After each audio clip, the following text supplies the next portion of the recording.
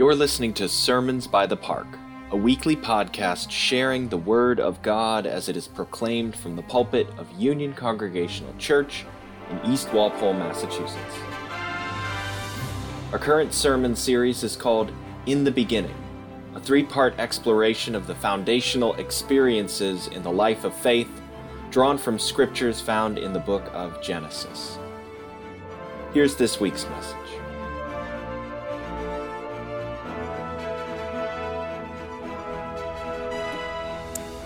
The first scripture reading is from the book Genesis 3, verses 1 through 13 and 22 to 24.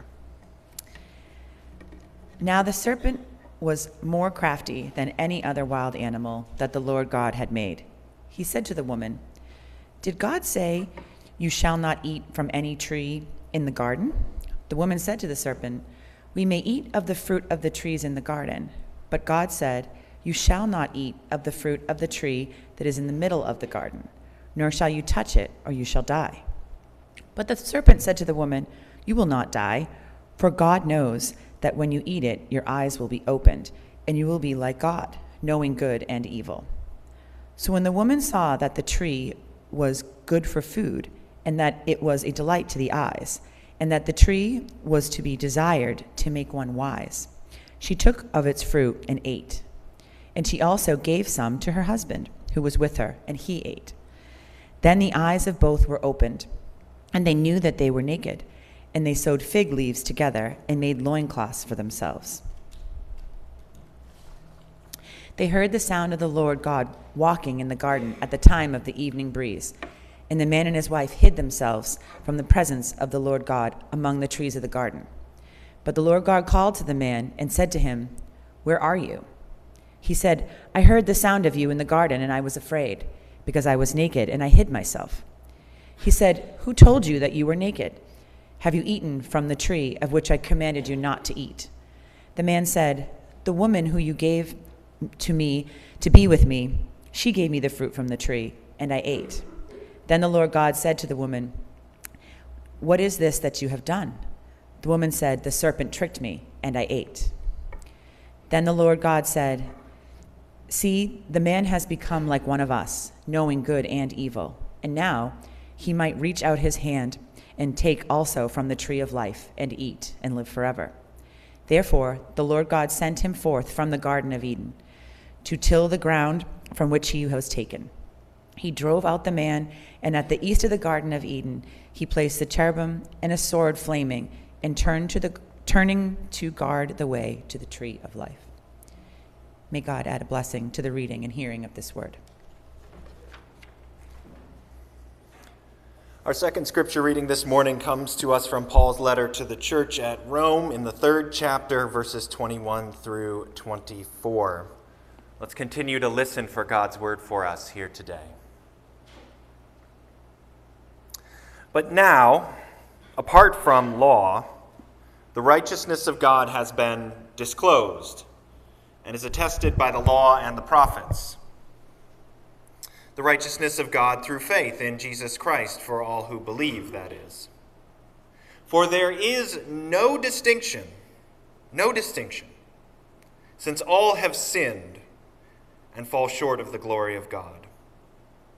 They are now justified by his grace as a gift through the redemption that is in Christ Jesus. This is God's word for us here today. Thanks be to God. You join me now in a moment of prayer. Let us pray.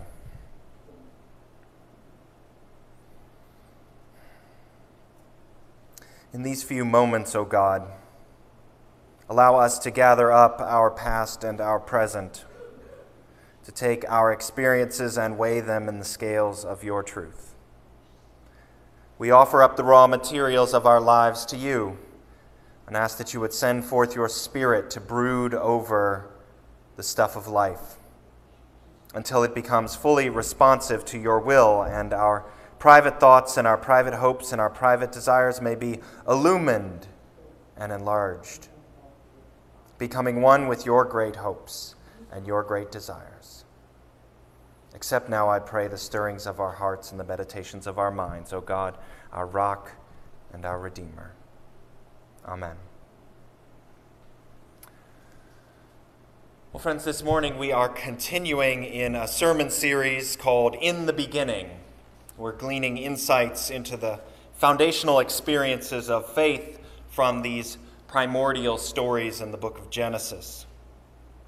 Last week we heard the story of creation told in Genesis 1, this litany of order emerging out of chaos set to the rhythm of God's Spirit, first pausing, then speaking, then waiting again, and then speaking again. God creates. But of course, God's creative activity does not negate or destroy the chaos of the waters and the earth that were there in the beginning. No, God's creation instead joins chaos with order in a creative synthesis to the word and will of God. We call God's will for the world the paths of righteousness. We talk about God ordering the way of things in an intentional way, and we in turn seek to follow in those ways of God. And I shared last week that this insight into the orderliness of creation came out of my own study of the thought of Howard Thurman, the great 20th century theologian. He gave a series of sermons in 1953 on what he called the divine encounter, where he talks about the orderliness of creation as a place we encounter God. But he does that in the second of his sermons. He started that sermon series in a more intuitive place, I think. And that is where we turn today to think about the divine encounter, namely in the experience of disorder. How often indeed do we recognize the presence and the providence and the unbelievable grace of God in the normal course of our daily lives? Of course, the most pious and devout among us know that we must pause and give thanks to our Creator because we do indeed get all good things from God. And yet, this general pervasive sense that things are going all right, that often doesn't have the same sort of spiritual impact upon us, I think, than that the acute encounter with the divine does when we experience things going wrong. Thurman calls this the crisis. He says every life is involved eventually in some form of crisis. Whether it comes in one moment, dramatic and singular, or is subtle and pervasive, lasting over a long period of time, every life eventually involves a crisis. And by a crisis, Thurman means a thing that happens when the forces that seem to push one out of the familiar pattern of security or living affect us. When we're pushed out of the familiar context of our normal behavior, something happens and it pushes you out of that. But even when that happens, there's something in you that pulls you back. It is the push and the pull, this tug of war, this tension between these two forces in us, that is the thing that makes the crisis. We have to acknowledge that without order, without things going right, there would be no sense of crisis because there would be nothing that pushes us out of the familiar. At the same time, the pull of a disorderly experience, of a sickness or a loss or a grief, the pull of that disorder shows us the very value of the comforting assurance of God's providence, the value of that goodness of God's order. Sometimes, however, it's only ever realized too late how valuable it is. Here then is a new twist on this old story about sin in the Garden of Eden with Adam and Eve and the serpent and the tree and God walking in their midst and then God casting the humanity out of paradise. This is a story of crisis. It is the part of the second version of the creation story. If you read Genesis 1 and then read Genesis 2, you'll be struck by the fact that they both describe how the world was made, but they do so in very, very different ways. Genesis 1 is orderly. There is a rhythm and an order to things. But in Genesis 2, it's almost exactly the opposite. Instead of 7 days, everything just happens all at once. Instead of there being waters first, God starts with the land and puts the water in the land. God throws together all the plants and animals of creation. He doesn't spread them out over the whole world. He puts them in one place, this land to the east called Eden. And there, instead of speaking and creating humankind in God's image, God reaches down and forms humanity out of mud, out of earth and water, and then out of bone. And God uses God's own spirit, God's breath, to blow into them, to bring them alive. Now, despite the fact that this is a sort of disorderly creation story, I think most people tend to prefer it, at least some parts of it, because it's a reminder that God literally gets down in the mud and the muck, getting her hands dirty like a clay artist at the potter's wheel. And it shows that God is involved intimately in creation, in our lives. And that can be very comforting.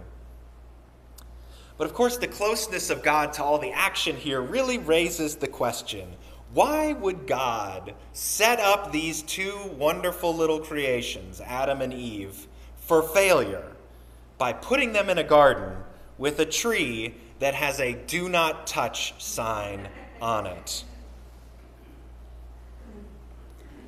Now, I hesitate to name why God chose to do that, but I do not hesitate to say that it is clear that from the foreshadowing of God's words in Genesis 2, saying, "You may eat from any tree in the garden except this one," we all know, we all have a sense that a crisis is coming.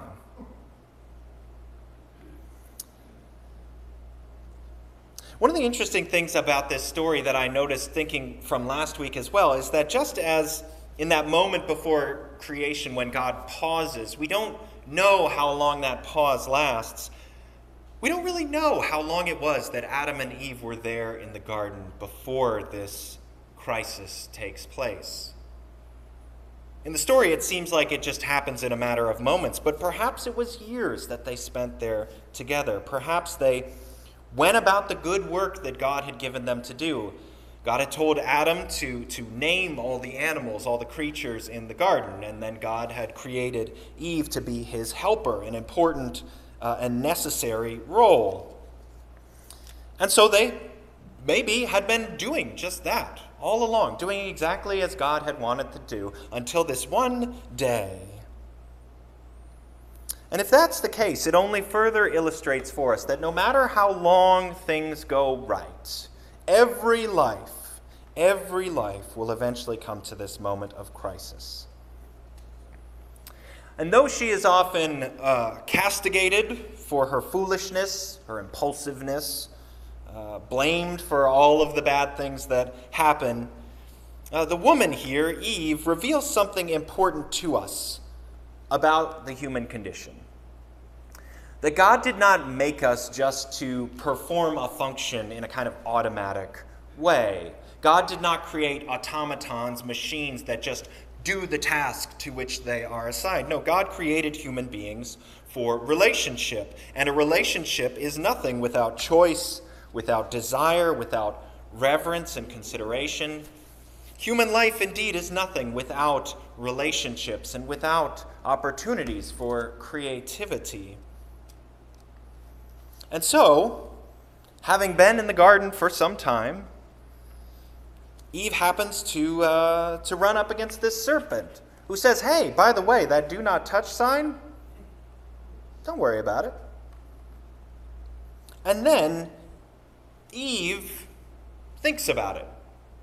She makes up her own mind, just as we all make up our own minds about how we want to live our lives. This, too, is the power of being a child of God. It is indeed a privilege that we get to choose for ourselves what we do with our lives. And obviously those choices, though, come with great responsibility. And so Eve takes in the tree. It says she looks at it and she sees that it is indeed lovely to behold. It's a beautiful tree. It's got this lovely fruit on it. It is good. And she says, this fruit is good for wisdom too. And what would we humans be if we weren't after that wisdom? And so she pushes ahead for what she wants. She breaks out of the routine of everyday life, and she chooses to go after what she wants. And all of us have done exactly this at some point in our lives. We have seen something that we wanted, and we have gone out and gotten it. Indeed, it is a basic fact that nearly every decision we make about our lives is based upon less than perfect information and our own emotional state at the moment we choose to do so. We push for what we want, and yet against this push there is always that pull that Thurman talks about. And here it's all of us hearing those verses. She saw that it was good to eat, and she saw that it was good for wisdom, and we're all saying, don't do it. Don't do it. It's not going to end well. It's like watching a Shakespearean tragedy where we know how this is going to end, and it's not going to be good. A crisis is coming. And Adam, for his part, he's just along for the ride. He doesn't do any thinking. He just takes what is given to him, very graciously given to him by his life partner there, and he eats. And that's not great. I think it reflects poorly on us menfolk. That despite our reputation for reason and rationality, here it is definitely not the case. Just goes to show. But now they have both eaten of this fruit, and it says their eyes are open and they see each other for the first time in a new way. Nothing about them has changed, except for the knowledge that they are bringing, this new kind of knowledge they have. And it's not even really knowledge. It's that they can now pass judgment over what they see. Adam and Eve see that they are naked. And for the first time, they have this sense of shame about being naked. And so they make some shoddy clothes to put on just to cover up. Perhaps for the first time, Eve looked over at Adam and noticed that he had this, maybe a little paunch, maybe a few gray hairs. And sure, they'd been there all along, but she'd never really seen them. Thought, boy, he needs to take better care of himself. And maybe Adam looks over and he sees a mole on Eve's upper lip, and it's been there the whole time. But instead of thinking of it as a beauty mark, it is now something he cannot stop staring at. He cannot unsee it. It bothers him. It's not right. That is what the knowledge of good and evil gives us. It gives us the ability to pass judgment over others, an ability previously reserved only for God, and yet that also is given to humankind. The problem here is that the thing they notice is their nakedness. And instead of saying, well, look, how nice it is to be free from the shackles of clothing, instead they say, let's cover up. They notice their own imperfections, the imperfections that have been there all along, but now they feel ashamed of them.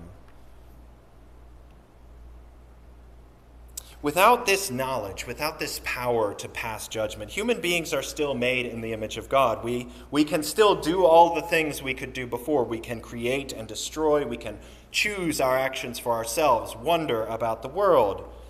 But this new capacity, this capacity to value things, it's a double-edged sword. It is, on the one hand, the reason why we can choose for ourselves what we commit ourselves to. We can choose what is valuable and good and right in life. but it is also the source of our shame and our judgment and our denial.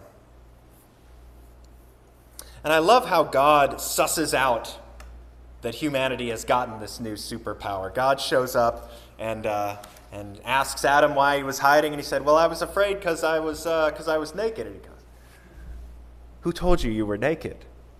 It's the ultimate gotcha question. God knows now, not because anything has changed, but because of how their actions are being shaped by their own judgments, their own shame. God knows that they have eaten of that tree. God recognizes that humanity has done something that goes against what God intended for them. And I think that's a good way to understand what we're talking about when we talk about sin. It's when we grate against the order of God's creation. And Paul is right when he says all of us sin in that sense of the word.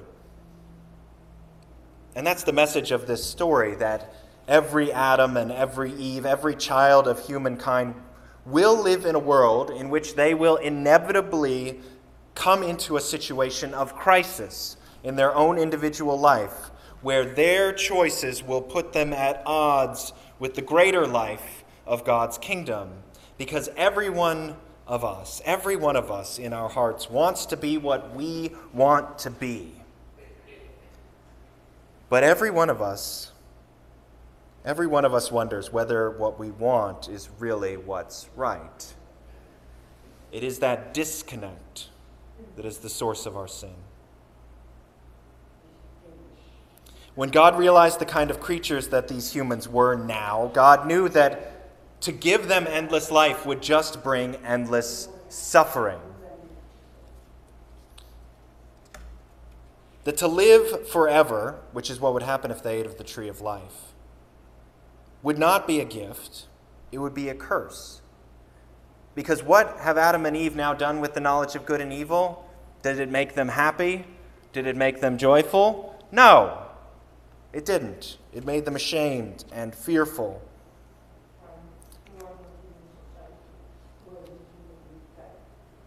In the end, there must be something that we do for ourselves, something we create, something we choose, some goal that is set before us that we can bring to completion. That is the only way to put us back in order with God's creation. It's the only way to realize that things are all right. If we go on living without end, we will never be satisfied in this life, God says, and so God casts us out.